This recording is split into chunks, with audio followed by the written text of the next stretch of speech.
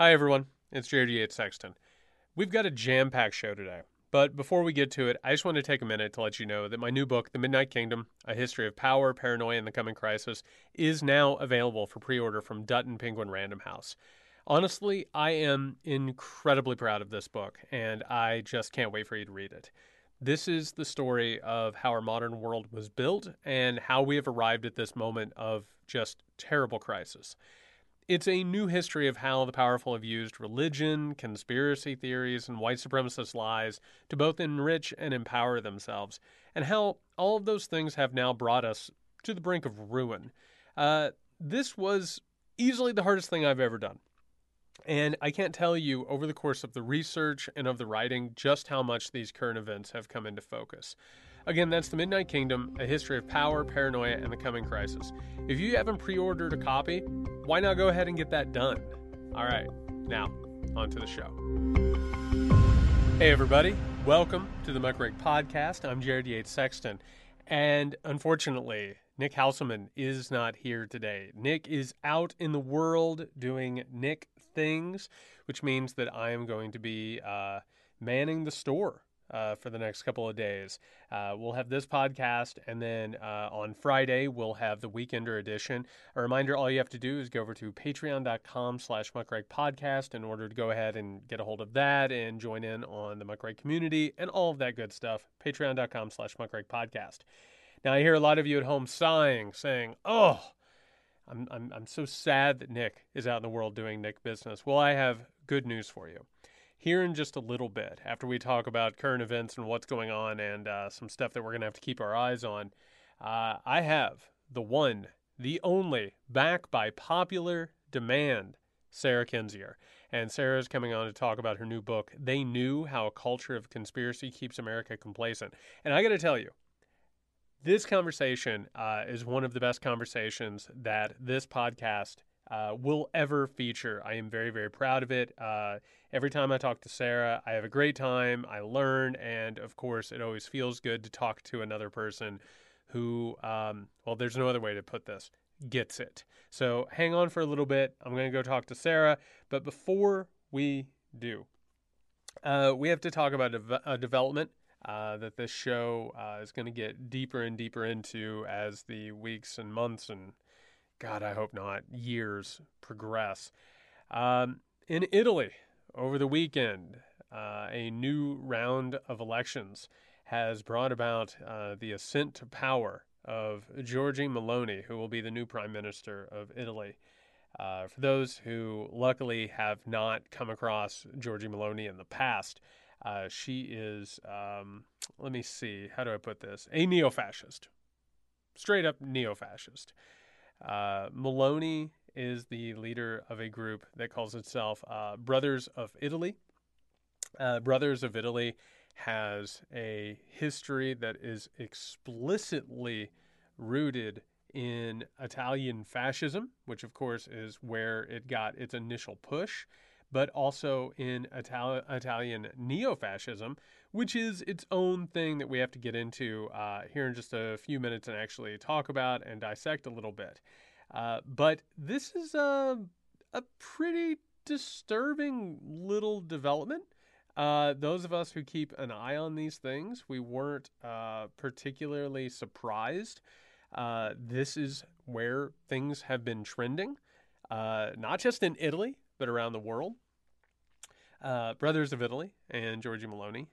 And tell me if all this sounds familiar. I mean, this is a group, by the way, that has involved people with surnames like Mussolini. Just throwing that out there. Not that that matters or should trouble or disturb anybody. But, you know, this group went from this marginal and virtually ostracized position within Italian politics to now dominating it and becoming the main major player in Italian politics. And a lot of this, by the way, and we're going to talk to Kinzier in a bit, but Kinzier has talked about this in the past. People like Berlusconi and these craven cults of not just cults of personality, but cults of like blatant corruption have led to this moment. This group, this Brothers of Italy, with roots in fascism and neo-fascism, Let's go down the list and see if, I don't know, if any of this sounds familiar. Maybe it'll tickle the ears. Maybe it'll perk them ears up a little bit. This is a movement that is against immigration, xenophobic in that regard, talking about protecting Western civilization. I'm doing air quotes as I do that. They are explicitly anti-gay, anti-trans, saying that those people are preying on others and have somehow or another betrayed a traditional ideology and a religion, and as a result have unmoored Italy and caused its problems. This is an anti-woke group, again, air quotes. They are driven by conspiracy theories and now are talking about the possibility of rolling back abortion and reproductive rights. I know, it all sounds so upsettingly familiar, doesn't it? Before we dive into why it sounds familiar and what is happening here, I just want to go ahead and showcase a quick little segment from Charlie Kirk's show. Charlie Kirk, of course, is a right-wing bloviator, just a untalented, smirking ass. And this is good old Charlie Kirk talking about Giorgia Meloni's victory in Italy. It's sweeping all across Europe, and they can't figure out why. It's not fascist. It's common sense. It's normal. It's middle of the road. It's about things that are eternally important. Not about gender theory, postmodernist constructs, squashing the imperialist, colonialist history. No. This is about things that transcend all of that. The American political scene is going through the exact same thing now. In fact, you see the globalists, the Uniparty, they have to do everything they possibly can to try and thwart this movement. So Kirk here, before we get into the obvious and troubling bullshit of what he's saying, Kirk here is right to a certain extent. This is an international movement that is sweeping not just throughout Europe, but also the United States, which we'll discuss more in just a moment.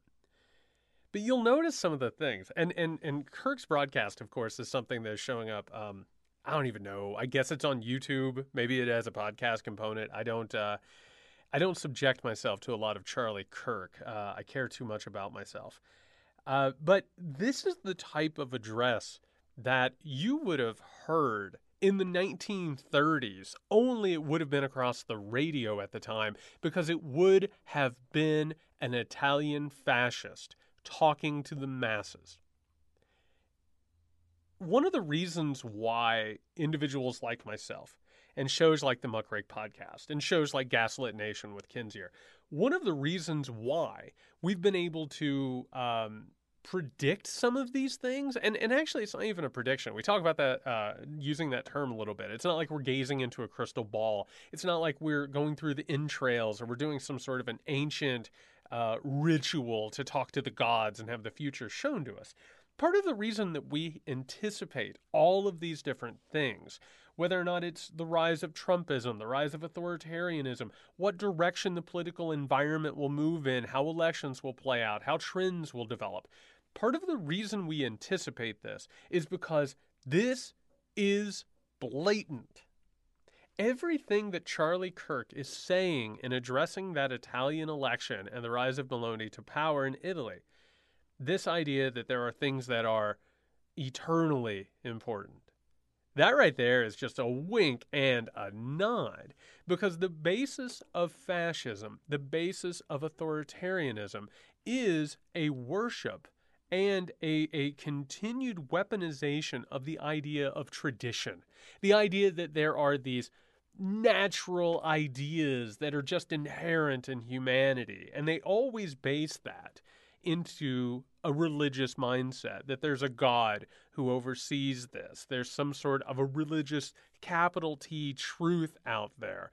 And if you possess it, you can do whatever you want with it. And you'll notice that the mindset here is very easily traceable. If you have capital T truth, if you have God on your side, well, then you don't have to worry about elections. Elections are disgusting. In fact, elections are just inviting quote unquote globalists, which is as close to saying Jew as Charlie Kirk is going to say in one of these rants. It's the idea that if you go ahead and open yourself up to having liberal democracy and having the people choose things, well, that's just weakness. And of course, they'll go ahead and accept the results of an election as long as they go ahead and give them power, and that's how that works. But if you have God on your side and capital T truth, you don't have to worry about elections. On top of that, you can go ahead and just tell gay and trans people, hey, you have to stop what you're doing or else face imprisonment or harassment or sexual assault or even death. Why? You're asking me why? God is on my side.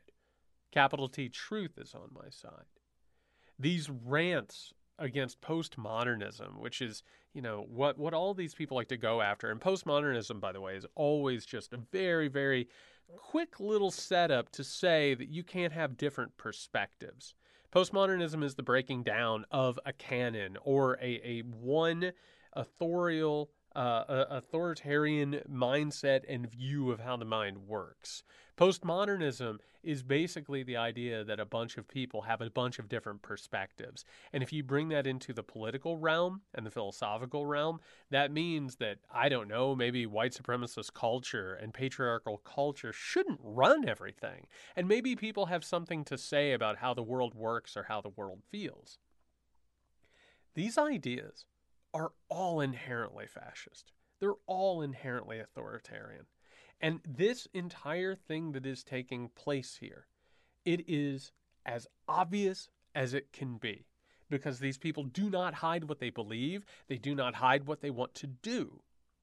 But if you go out right now, if you pause this podcast and you go look at coverage of this, there's a couple of places that mention the fascistic roots. They'll talk about it a little bit. They'll talk about the Brothers of Italy. Maybe even they'll bring up Mussolini and, maybe they'll talk about the 1920s and the March on Rome. Like, they'll go ahead and do that because this is obvious stuff. When we hear fascist, there are things that have been taught to us that we're not going to simply throw overboard.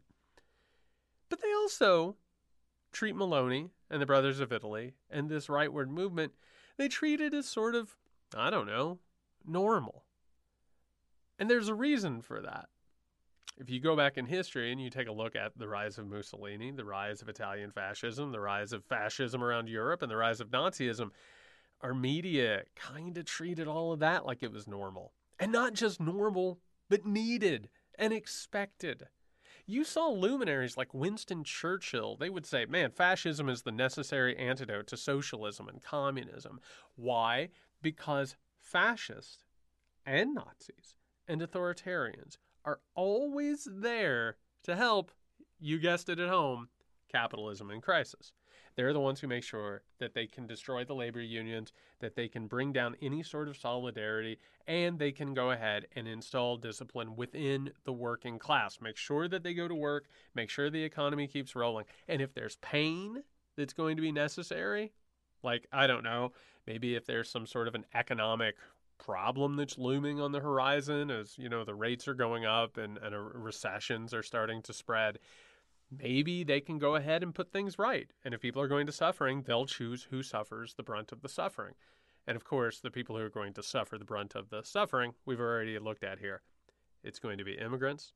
It's going to be gay people, trans people, women, and people of color. And the poor, of course. Don't forget the poor, which is sort of where those subsets sort of come together.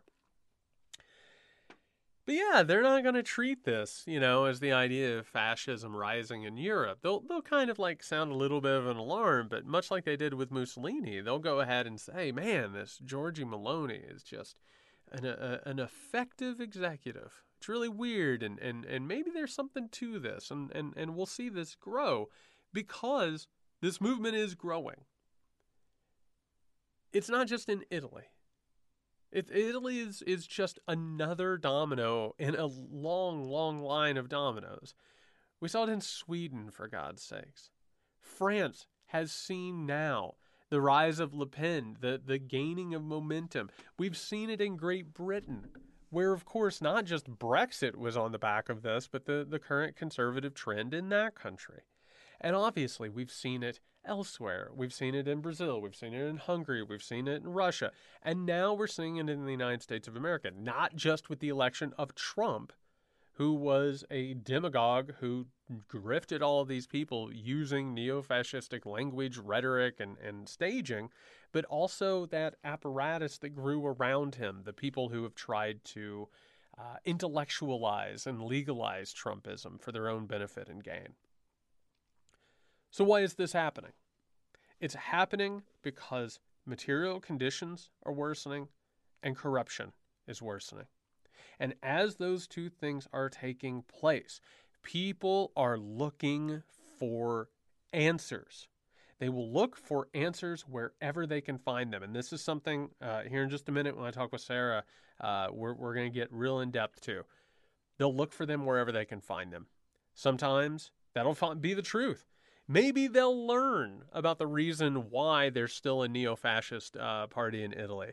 Maybe they'll figure out that post-World War II, the United States and England spent a lot of time really propping up fascist and neo-fascist in Europe, particularly with things like Operation Gladio, in which they paid for stay-behind armies just in case the communists or the socialists would try and gain power in Europe, and how they went ahead and made sure that fascism stuck around because fascists were handy, as I've already said, in putting down communist, socialist, and potential leftist.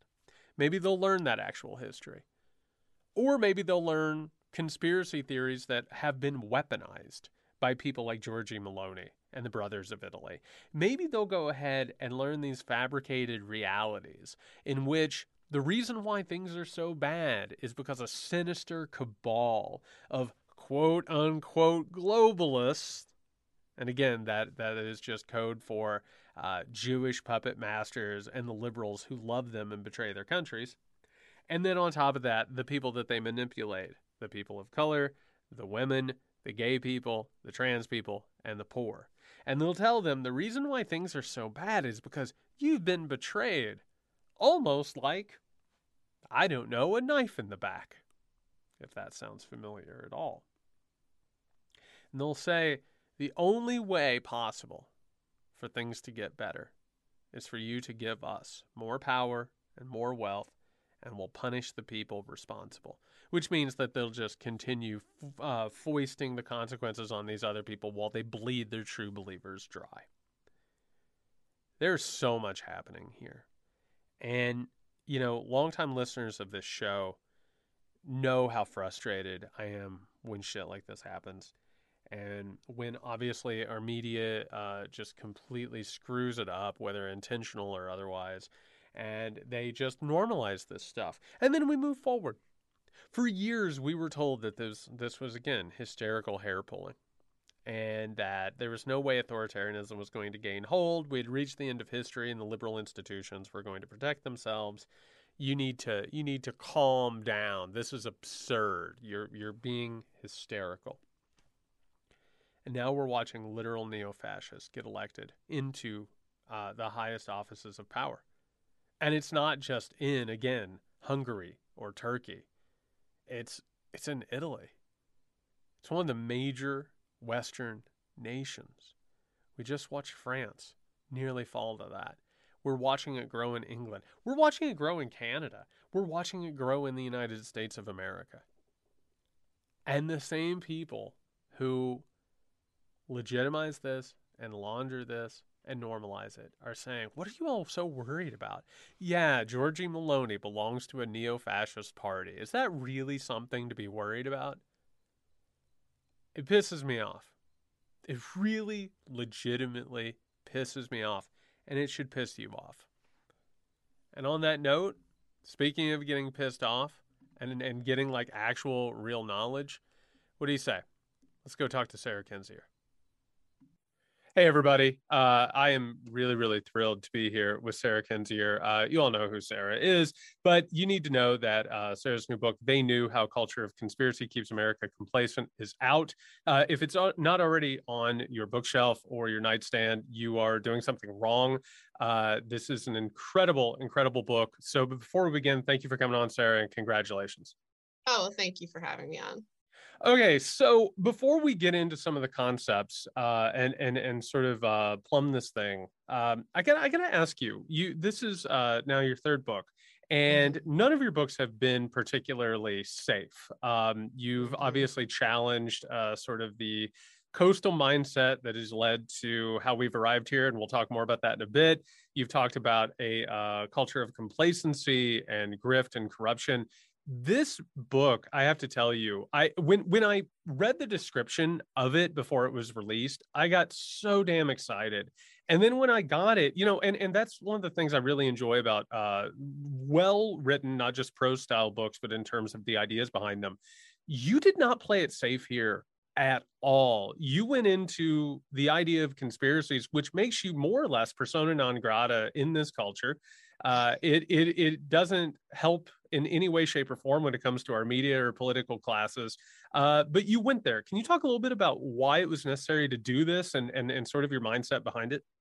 Yeah, I mean, this is definitely a topic, both the actual topic of conspiracy theories, which is a thing that, respectable people aren't supposed to discuss. It's never very good at being respectable, and actual government conspiracies or conspiracies by corporate actors or so forth, which is really what they don't want you talking about and what a lot of this kind of, gossip or blather or propaganda often related to conspiracy theories or highlighting sort of, malevolent actors like Alex Jones and letting him sort of stand in for this is the type of person who delves deep into government secrets. Like that is the kind of overarching narrative that the media and political system wants to put forward. And, it means that, there are a lot of people wary of me. There are a lot of people angry with me. I think, not just over this book, but over hiding in plain sight. But there are mostly a lot of folks who I think just wish I would not delve into these topics. And there's proof of that within the book itself because it discusses what happened to the journalists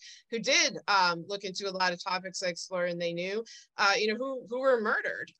So yeah, I'm not quite sure sometimes I'm putting myself in this position, but it's mostly because we see the cumulative effect of people not taking on these topics decades ago. The journalists I referred to, many of whom are highlighted in the last chapter of the book, were killed in 1991, killed in 2000, killed in 2004, and so on and so forth, and their work abandoned and left behind.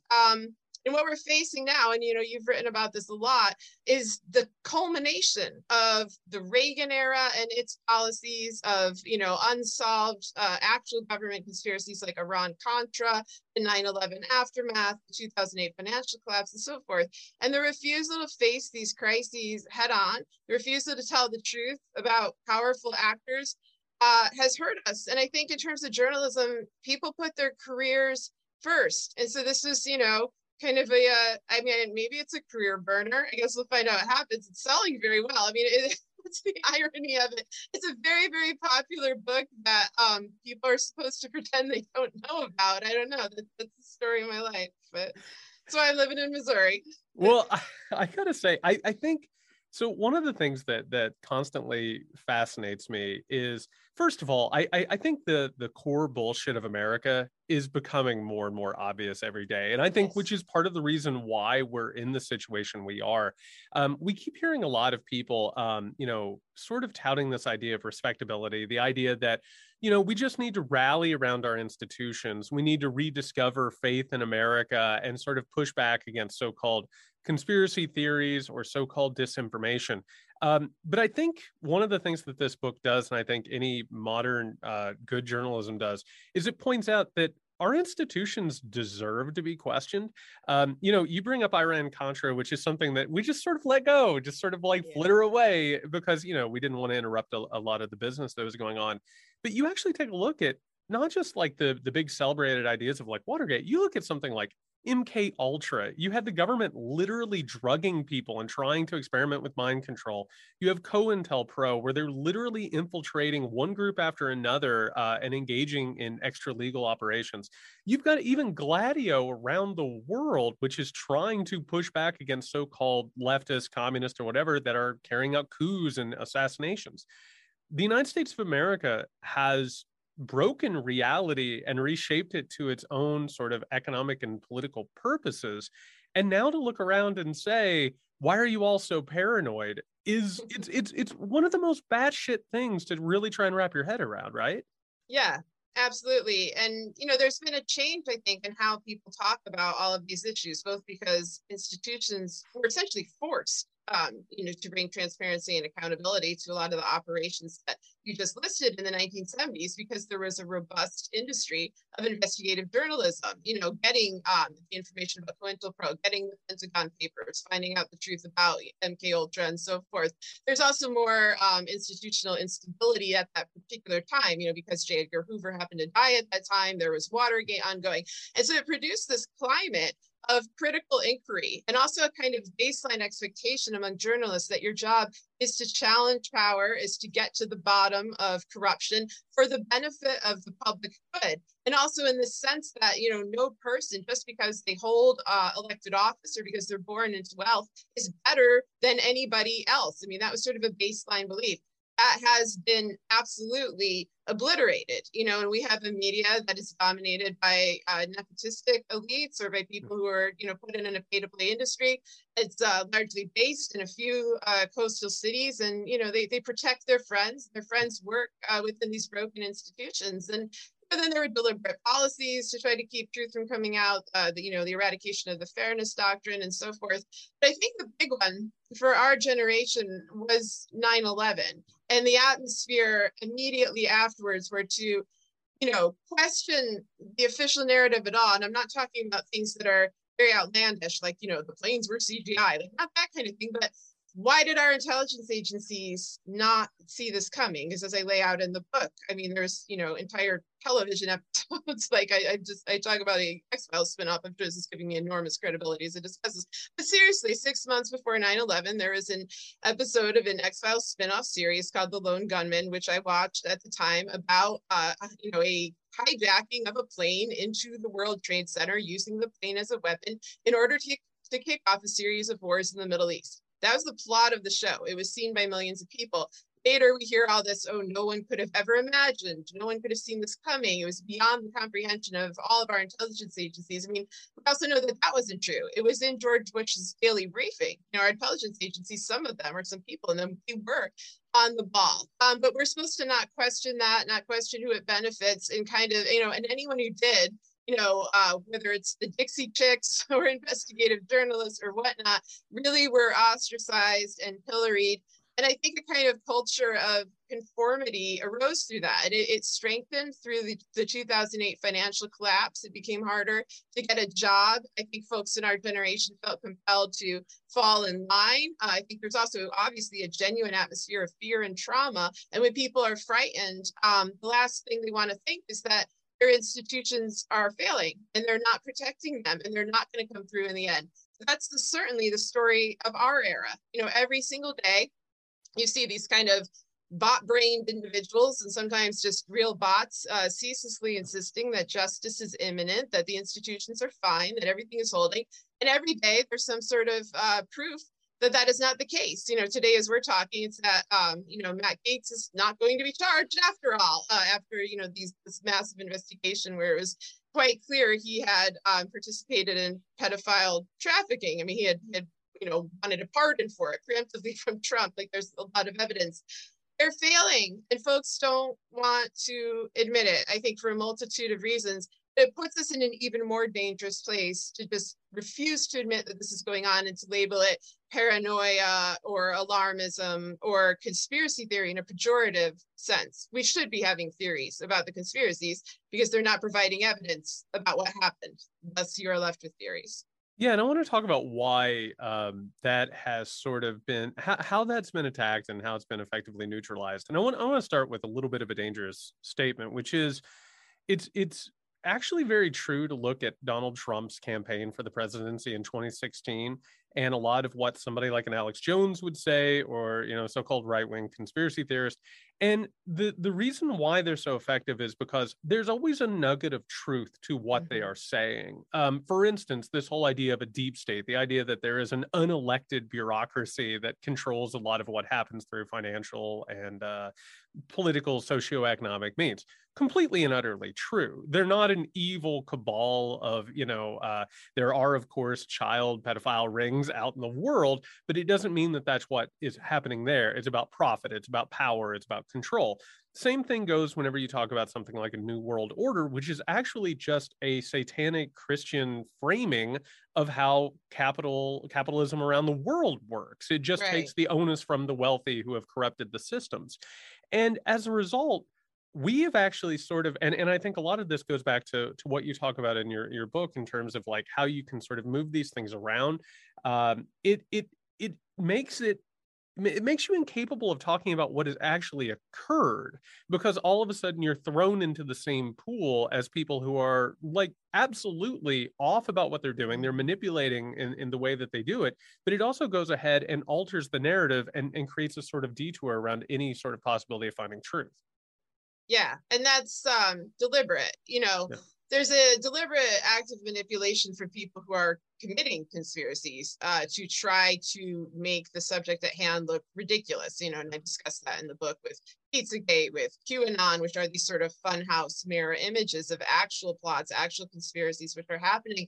The thing is, though, is that we're not helpless actors in terms of how we talk about it. The choice to surrender the vocabulary and give it to the Alex Joneses of the world, and to instead sort of, cling to this veneer of respectability and restraint, it's a bad decision. We need to be forthright. The things that are happening, they are crazy. And when you talk about them, you may sound crazy, but they are real. We are seeing state criminality in overt way, a way that is flaunted to us, deliberately, I think in part to demoralize us, to confuse people, because there is this expectation that folks still have that if it really is this bad, if it really is this off the rails, somebody in charge will surely come in and bring things back to quote unquote normal, which of course ignores the fact that normal was never really normal, given all the operations you listed before, but also just the general corruption of American history. A lot of this is not that outlandish. It comes down to corruption, greed, desire to take over territory, desire to dominate and control others. Those are as old as humanity themselves. But that is what is often dismissed as wild conspiracy theories. Like the idea that powerful, wealthy actors would plot in secret in order to preserve their wealth and power. Like, how in the world is that outlandish? Like, it's not. But because, we are supposed to have good faith, endless good faith in the people who deserve it the least, those of us who point it out are viewed kind of with this instinctual skepticism. And I think it kind of goes hand in hand with a lot of noxious American trends, the belief in American exceptionalism, the belief in kind of toxic positivity, that if you just wish for something hard enough, that if you just believe enough in the institutions, then they will save you, despite all evidence to the contrary. And, evidence that's to the contrary is what a lot of people don't want to see. Yeah, and someone like a Donald Trump, and do not get me wrong, I think Donald Trump is incredibly dangerous and needs to be rejected, needs to be held accountable for everything that he's done. But I think he's become sort of a sin eater for American culture. Mm-hmm. The idea that this one individual spoiled everything and we had this utopic type situation. But if you actually take a look at it, and I think that you've documented this well, American culture, economics, political, you name it, have absolutely relied not just on Donald Trump, but people like Donald Trump. And there's this concept within intelligence circles, limited hangout. The idea that if something is going to be discovered, maybe you give a little bit of something so you can go ahead and cut it off and quarantine it.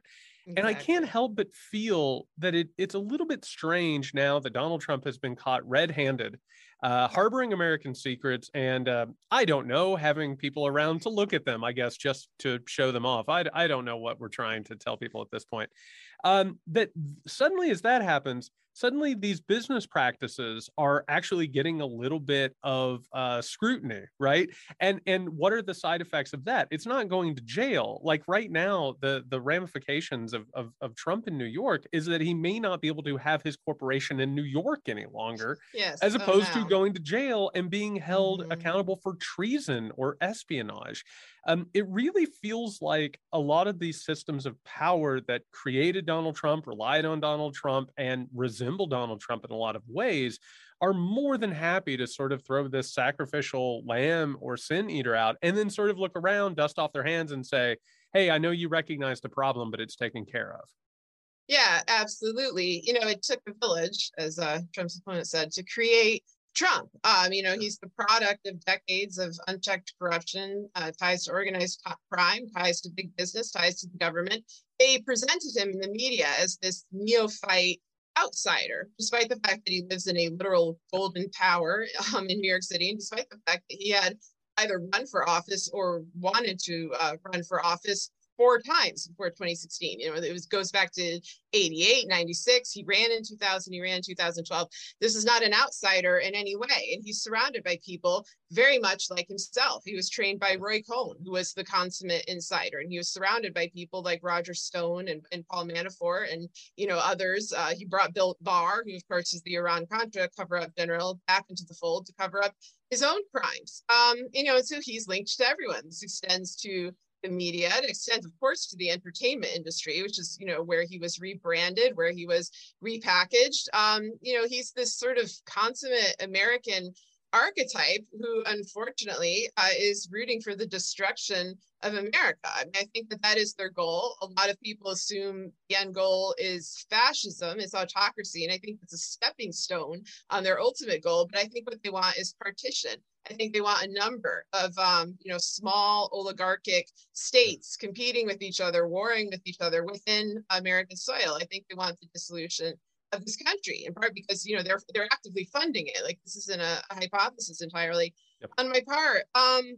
And it's frightening to me that folks won't look at that big picture because, the penalties for Trump are obviously very minimal. This is chump change for him, these sort of civil lawsuits and so forth. Because he's able to profit off of what he did while he was in the White House. And of course, Kushner and those surrounding him are also able to profit. He doesn't need to make, the deals he did back when he was a private citizen. He has an entirely new form of leverage. He has an entirely new form of revenue. And our government does not want to confront that. Our media has grown less and less willing to confront it as well. I feel like there is a stronger investigative culture from about 2017 through around 2019 when the Mueller probe ended. That really was delving pretty deep into the background of not just Trump, but the people in his circle, talking about, their past crimes and the future threats that they pose. And then it was basically abandoned because people take their cues from these institutions. They assume that if the Mueller probe has ended, it must be because I guess there was no there, even though, of course, Trump had confessed to the crimes. Donald Trump Jr., as you infamously noted on Twitter, had confessed to the crimes. Others, Bannon and others had confessed to the crime. And there had been, a multitude of indictments of much of his campaign staff. I mean, we can sense the theme here. But people act as if they have selective amnesia. They don't want to talk about that. And honestly, it's alarming because I feel like the circle of people, like my readership is pretty big, but the circle of people who I talk to who also work in media, it's becoming smaller and smaller. I'm watching folks kind of get on this bandwagon of electioneering over reporting. And I'm not saying you shouldn't vote. You should absolutely vote. That's an important thing.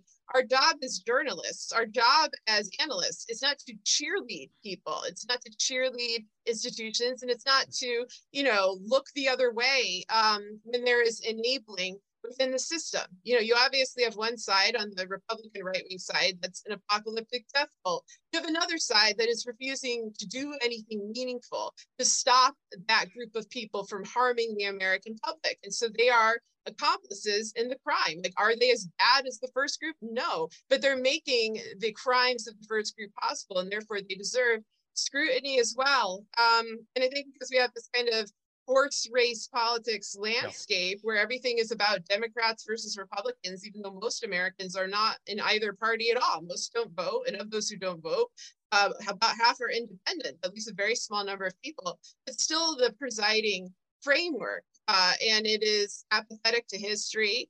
It's ignorant of current events, and it's dangerous to society. Yeah, and I'm glad you brought that up because I wanted to have a conversation with you. We've sort of talked about this. We've never talked about it on a forum like this. And I think that this book is a pretty good way to get into this. I think people like you and me, particularly in the backgrounds that we have seen this system crush people.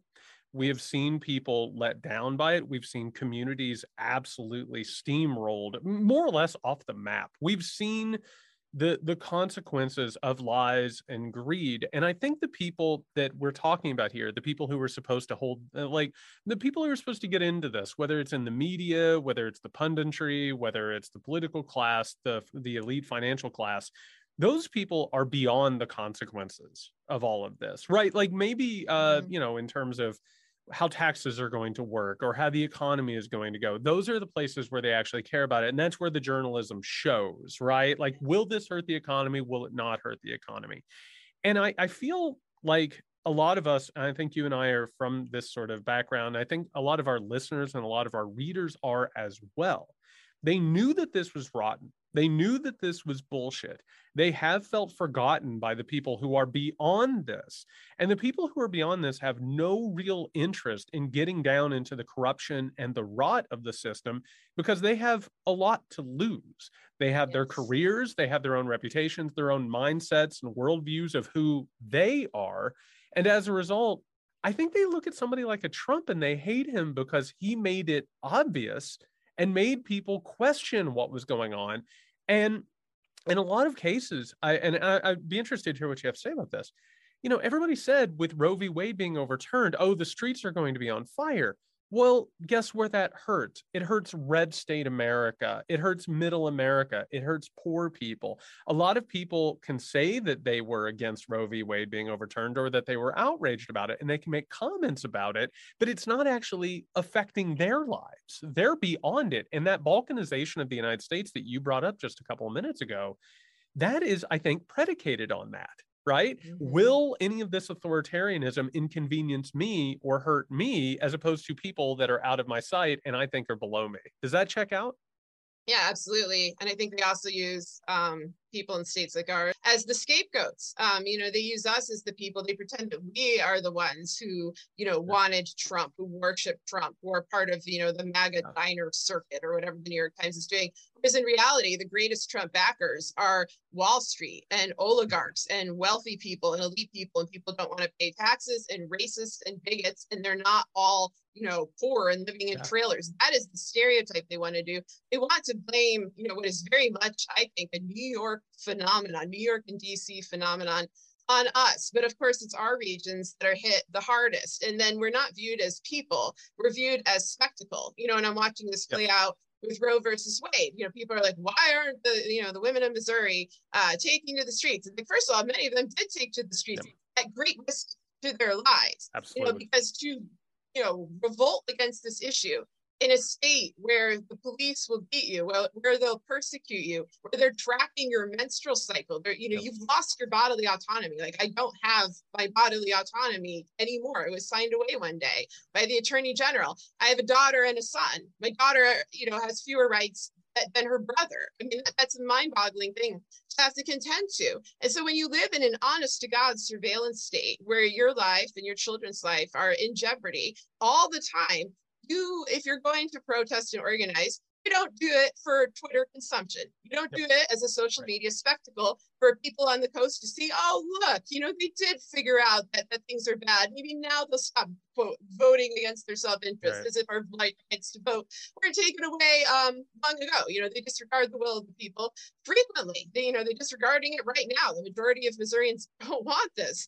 They don't care. But that's the thing. And, because local journalism is gutted, you hear fewer kind of voices, from here, because I think if folks are going to speak out about this, they need to talk to someone they can trust. And that person is not going to be a parachute journalist who comes in from a big coastal city and, talks condescendingly to to you for a couple of days. But, Right.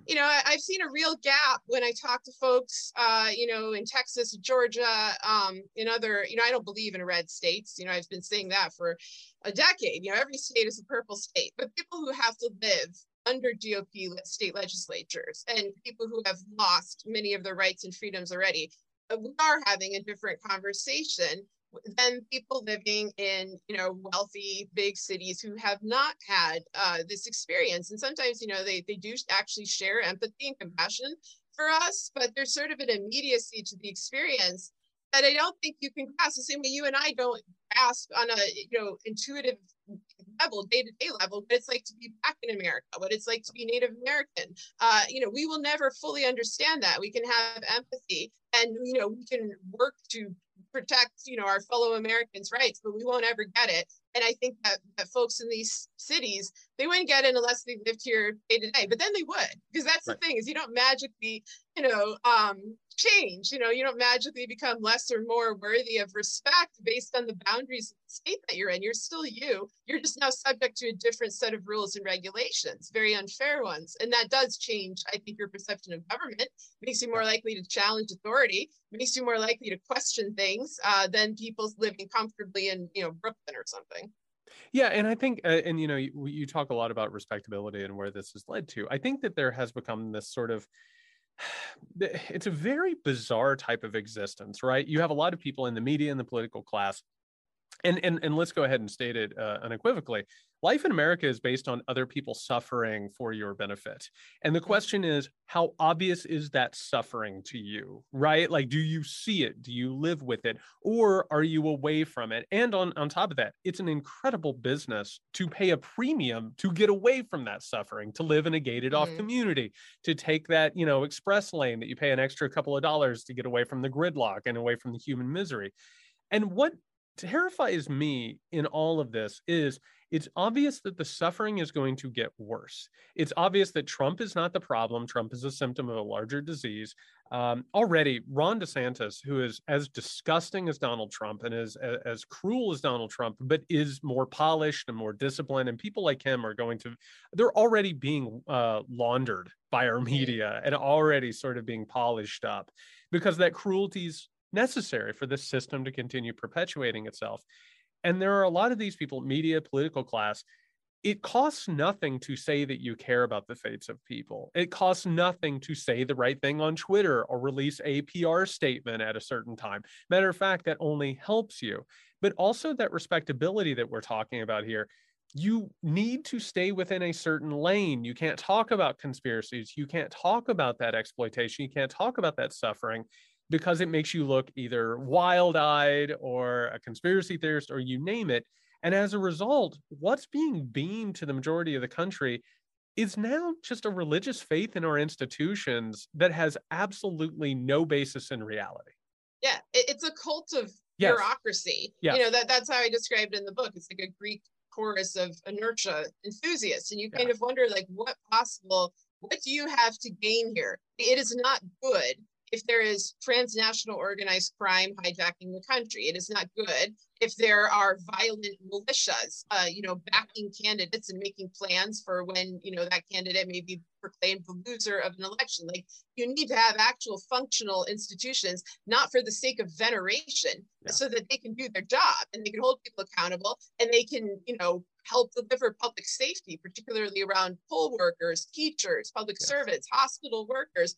They're not doing that. And so the veneration is just incredibly empty. And I don't know if it's because they want jobs themselves in these organizations, because there is this pipeline, that goes from cable news to the government, to podcasts and back. And, and it was always funny to me because sometimes I'd get people on Twitter who like my work and they're like, Sarah, you should really have a job in the Biden administration. I'm like, oh my God, no, like, do you hate me? Are you trying to punish me? Like, that is my nightmare situation. Like, I want to be able to tell the truth. I want to be able to talk about whatever I want. I obviously don't want to wear a suit. I don't want to get dressed up and wear makeup. I want to do all that shit. And I definitely as hell don't want to live in Washington, D.C. So, there's no appeal in that for me, but I guess I'm an exception and you're an exception. And the bulk of the people with the national platform talking about this, I think they crave that access. We love access journalism. That's the flavor of our time. But then you have to think, well, what exactly do you have access to? Because this is not your standard bureaucratic procedure. You have access to a violent, demagogic, kleptocratic cult movement that wants to strip America down and sell it off for parts, and that is already led to the suffering and deaths of millions of people and will continue to lead to more. And you are now an enabler to that movement. You are, however you define yourself. If you say you're just being neutral or you can't take a side, you've taken a side by not, protesting the side of fascism, the side of the oppressor. I mean, you just are. The situation has got so severe.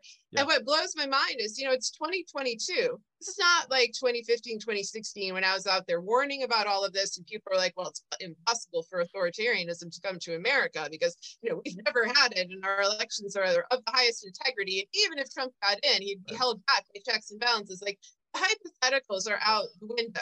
We all know that the worst case scenario is just the scenario. Yet there's still just, I don't even know if it's denial. I really don't think it's that at this point among pundits. I think it's just lies. I think it's propaganda meant to placate. And it's, the consequences of that are horrific. And on that note, I want to talk a little bit about this because I think what you just touched on is really important to understand our media and political landscape. So first of all, I don't blame people who want to have faith in our institutions the exact same way that I don't blame people who want to believe in conspiracy theories, because we live in a really stressful, hard, exploitative, awful time. Like, they want to have faith because this is terrifying. What pisses me off are the people who peddle that shit. There is, I'm not going to name a name because I don't want to throw anyone in this direction. There is an institutionalist that I ran across who has built up an entire empire for themselves. That is just like, you have to trust this plan. Merrick Garland's so much smarter than you. Do you not understand that I'm a professor at a major institution? Like all these things. And meanwhile, I know that you know this as well. We are incredibly lucky that we have been able to sort of foster our own little places in this sphere where I feel like, and I think you feel like, and obviously your books show this, you feel like you can say what you want to say and what you truly believe. You can hymn to your principles. You and I have both, and I'm sorry for inside baseball, but hopefully people can learn from this. You and I both have published with major publications in this country. We've been in the major newspapers, major networks, all of that. It's not like there's a backroom deal. It's not like you get in a room and it's like, we really need you on our team here. But there are subtle pressures, right? There's rhetorical snips here and there, how these things are broadcast out. And I think people need to understand that there is this like soft but hard window that is enforced. And if you are within this realm, there's so much damn money to be made. There's so much influence to be made. You get brought into administrations, you get brought into think tanks, you get brought onto editorial boards, you name it, you get a weekly column. As long as you continue to sort of stay within this, it's almost like a pressure on a gauge. Right. Yes. Right. One of the means of holding that pressure gauge back is, of course, hoarding state secrets, covering up state crimes, and then waiting later to release them in a book deal. And that is the expected mode of behavior, to the point that I think people have become somewhat annoyed with me because I refuse to do that. And I'm kind of like, well, I'm not actually, because I'm not a participant in state crimes, unlike many popular authors of our time. I'm just an observer. But the state crimes are in public. So, we all really should be talking about them immediately now. And I'll just analyze them later. And, not to sound like an asshole, but if you're a good writer, you don't need to hoard state crimes. You can just have folks buy your books because they genuinely appreciate your writing and your ability to. That pisses me off to no end. Isn't that incredible? I think it's working as a tacit NDA, to be honest, because often, some publications have in the contracts, you must stay quiet, play it cool until the book comes out so we can hype it and do this and that. And so I keep thinking it's a very clever way to make sure that people are not telling the truth about ongoing national security threats, but it's glossed as just a business arrangement instead of a national security suppression arrangement, which is what it actually is. But anyway, I interrupted you. What were you saying? Well, no, I just, the amazing thing about all of this is I think a lot of people believe this is just reality. It's an industry. Oh, This is absolutely. literally a profession that we're dealing with here. It's not, again, it's not like people are going into a basement at Comet Ping Pong Pizza and indulging in rituals. This is about people who are professionals, they're careerists, and they understand that their power and their wealth and their economic and career fortunes depend on how close they can stay to this.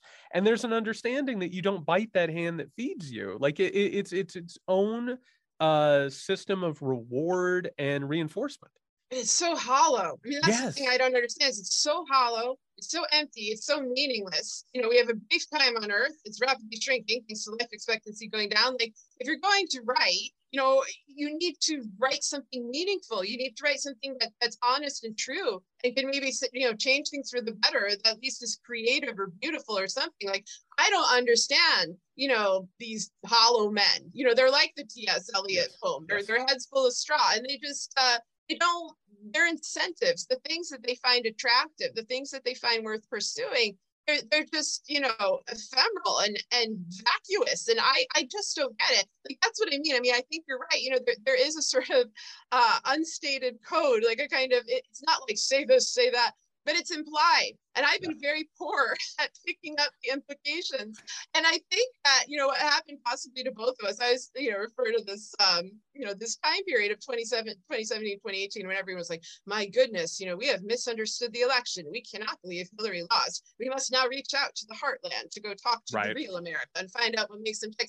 I always call it like the golden yokel period, because they would, you know, reach out to me, being in St. Louis, a metropolitan region of 3 million people with my PhD, and, you know, and ask me about farm life and ask me about all these things. I'm like, I can't answer that. I don't live on a farm. Like, I live in St. Louis, and it just, they didn't care, but they really needed to keep up that veneer. So there's a kind of pressure, I think, on them. Put some Missouri folks on the air, put some Georgians, you know, whatever, one of those square states in the middle. That's good.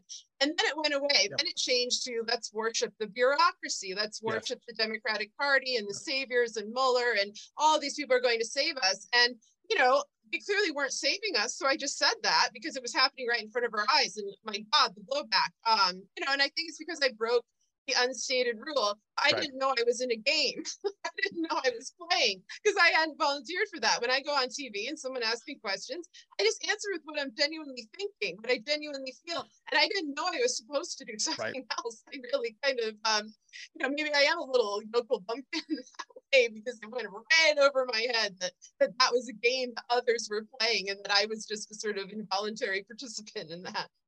I had a media figure.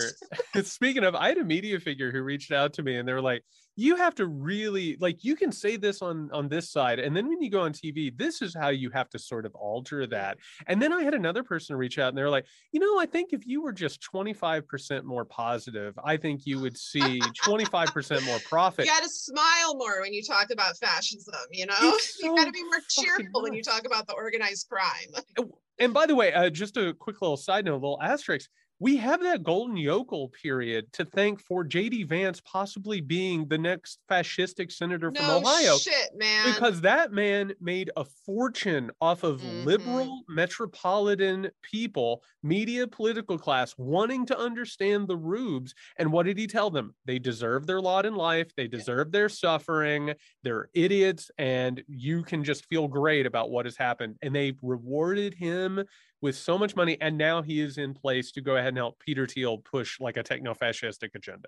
Yeah, it's incredibly dangerous. And, you know, and the inability to discern that, to kind of look at like, well, what had J.D. Vance done since he left Ohio and Kentucky? Perhaps that's also worth looking into. You know, they want caricatures. And I think that they see, especially the cities of the Midwest and the South, as enormously inconvenient to this grand narrative, you know, this bifurcated narrative that they want to present of red and blue. Because, you know, you can look at Missouri and, you know, a lot of it is quite conservative, although I think generally speaking, everyone is disillusioned, everyone is discontent. You know, Kansas City, you know, St. Louis are liberal cities with Black mayors. And, you know, you can see that with Cleveland, with Detroit. And then if you look into the Deep South, if you look at Mississippi, you know, that is a heavily Black state. And Jackson is a very predominantly Black city.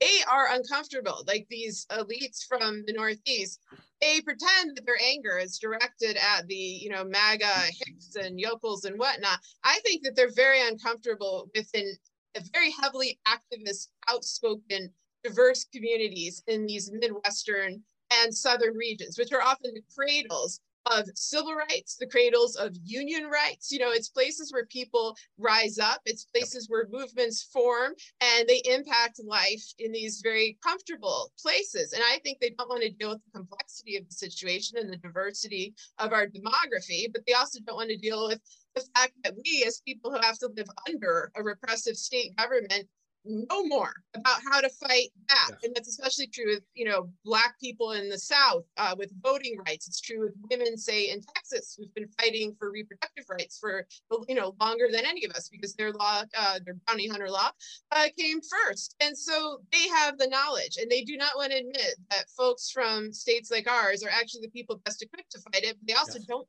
think they want us to win the fight. I think they are fine with a, technocratic corporate form of authoritarianism, one that looks the other way for them, lets them, get away with, I don't know, whatever, procuring contraception or whatever's going to be outlawed next. But the rest of us, we could just go to hell. Like we could just, suffer over here because we deserve it. And that is why the JD message of they deserved it. They didn't work hard. They, succumbed to drugs, blah, blah, blah. They love that because then they have an excuse to hate us when there's not really a real reason to hate us. Yeah. And I kind of got not a rude awakening because this wasn't that surprising, but as I was talking to people, like in terms of like trying to fund a project to fight back against this stuff, I had one rich donor after another tell me these people are fucking idiots. You can't reason with them. I even had one, and I've told this story on the podcast before, who's like, listen, what we actually need is a democratic QAnon. Would you be interested in working on something along those lines? That was literally a plot on The Good Fight. That yes, it was called QAnon. Because it's literally the idea is, no, these people are morons. You just have to compete to manipulate them. Because I think what you just brought up is important. Because if you actually fight back against this, the only way that you can fight back, which is the people pushing against this, as opposed to the corrupted institutions covering it up, that means reform.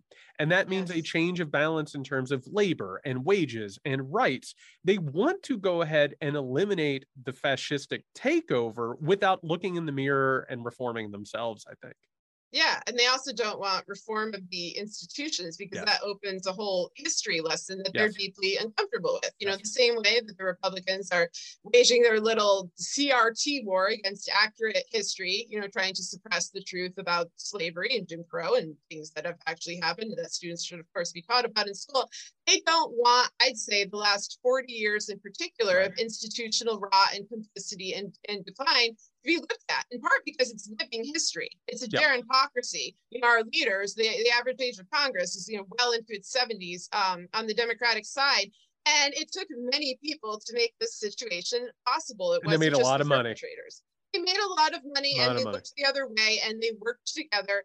And I'm often the only person out there on some of these topics, like, the Jamie Garelick situation. She was the Clinton, deputy DOJ head who hired Merrick Garland back in the 90s, mentored him, was basically a forced bump of corruption afterwards involved with 9/11, the 2008 collapse, the Sackler opioid dynasty, all these horrific things. And was Jared and Ivanka's lawyer, and now is, mentoring still Merrick Garland and managing January 6th committee hearings. And I'm like, look, this is not a partisan issue. This is a corruption issue. You have certain individuals who are exemplars of corruption that work on both sides. And they work mostly to uphold corporate interests, in particular, to protect the reputations of the institutions, to make sure that nobody probes too deep, to make sure that the type of investigations in the 1970s, like the Church Committee, the Pike Committee, and so forth, that nothing like that could ever happen again. And they already had practiced with that, with Iran-Contra, where you saw not just Barr covering it up, but, John Kerry to some degree covering it up. It's a recurring theme, and now it's the exact same people, and now they're all in their 70s and 80s. I sometimes wonder what will come next, because, these folks, they've been around since you and I were little kids, but they're not going to be around forever. But I just see, a nepotistic order or these sort of, the type of lackeys that move in and out of the cable news bureaucratic pipeline, the Jen Psaki's of the world or whatnot, folks who don't want to probe too deeply into institutional rot because it does jeopardize their own career, their own leverage. And it's not everyone. There are obviously, welcome exceptions to this rule, but, notice how they're treated. Notice how they're pilloried. I'm thinking of somebody like, AOC, who's very outspoken about this. They see figures like that as very, very threatening. The people who weren't born and bred to play the game. Those are the people that they're afraid of. Yeah, and real fast, one last thing. I think you and I, we do enough of these interviews that there's a sort of, I don't know about you, but there's like this moment where I'm like, here comes the hope question. Yes. Where I got it last night in Colombia. Well, I always hear, it's sort of this moment where like I look at like the person interviewing me, if it's a video thing, and like they're just, the color is out of their skin. And they're like, well, that's depressing. And I'm like, well, I don't know what to tell you. And, I think the way that you answer this is really important. Now, I was thinking about this. When a tornado siren goes off, the siren doesn't pause its siren to say, we think it will be okay, right? Yes, exactly. You have to go ahead and sound the alarm and call it what it is. Otherwise, it goes ahead and feeds into a culture of complacency. But I will say, and I think you and I share this, you brought up the idea of faith. I've heard you talk about this, which is where I come from. And I've been telling people lately, we may not see the victory in this thing, right? It may last beyond us. It may last into our children and our grandchildren's lives. But what history does tell us is that humanity is incredibly strong and resilient. Yes.